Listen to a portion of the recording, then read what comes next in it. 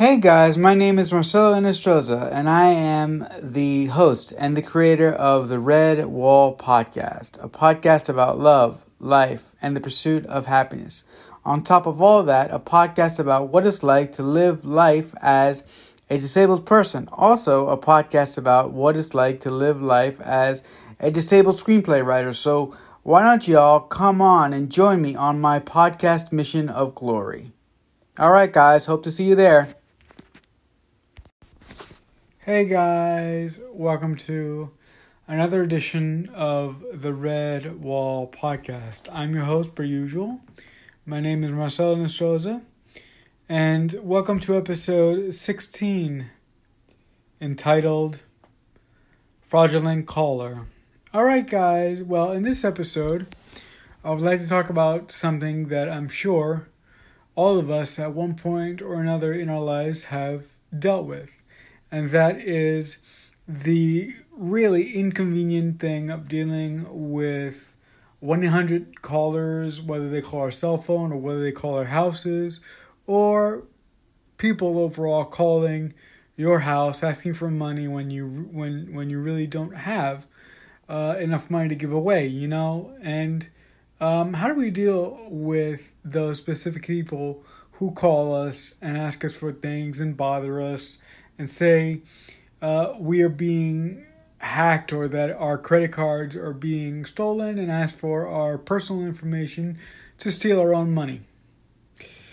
Well, a couple of weeks ago, I got a call at my house to where this gentleman called me up and he said to me, well, sir, I'm calling from your bank and I just want to let you know that there seems to be some unusual activity on your credit card. So I asked the guy, what sort of usual activity? And the guy said to me, well, it appears that somebody is taking money and making unrequested withdrawals from your account. And we just wanted to let you know so we could stop this activity from happening. So I said, sure, what do you need? And here's where I got suspicious. The guy said, okay, well, that's great, sir. All we need is your full credit card number and your bank routing number. So I asked him, I said, what bank are you calling from? And this fucking guy refused to give me the name of the bank that he was calling from. All that he would tell me is that he's calling from my bank. So I said, sure, well, okay, I'll give you that. Just do me this small little favor. Call me back in 5 minutes and then I'll give you all the information you want. So that stupid idiot guy agreed. He hung up and I called my personal bank and I told them, listen, I'm getting this call from this guy saying that my credit card is at risk and that someone is making unspecified withdrawals from my account. Is that true or is there anything wrong with my account? And the representative from my bank said, no, there's nothing wrong with your account, sir.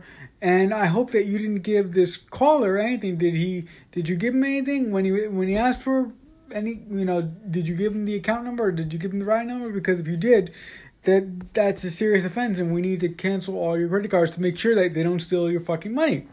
So I told my bank representative that I didn't give him anything. I just wanted to make sure that there wasn't a problem with my account and that everything was fine and that I wanted to report this son of a bitch. So the lady on the other end took my information and she told me that if I could, it would be best if I blocked this guy from calling the house, which that would make sense. If somebody keeps calling you, especially if it's a fraudulent caller, you would be best by blocking them on your phone. But here's the thing. I get so many calls from 1-800 numbers and people asking me for money that my phone directory on my house phone is all full, so I couldn't block him anymore. So I told the representative that I would figure something out, but eventually I knew that he would stop calling. So that's that. A couple hours later, this fucker calls again. I don't pick up. He calls again and again and again and again. And I swear to God that this son of a bitch fucker must have called 6 fucking times in the first day.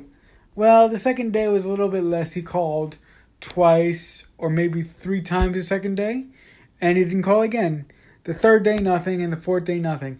Anyway, he must eventually got the message that I clued on to his little scheme, and I recognized that this was a scam, and he stopped calling me. But I guess the question of today's podcast is, have you guys ever dealt with that? Have you guys ever had somebody call you saying that your bank financials were at risk and they needed some of your personal information to stop the leak in your personal bank account? And if that did happen to you, were you smart enough to call your bank like I was, or did you fall into the trap and did you get scammed by these low-life fuckers who steal people's money?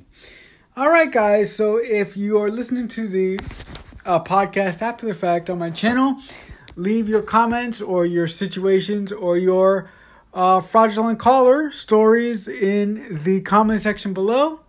But as always, I'm grateful for all my listeners. My name is, once again, Marcelo Inostroza, and this has been episode 16 entitled Fraudulent Caller. Well, until next time, as always, I'll see you when I see you.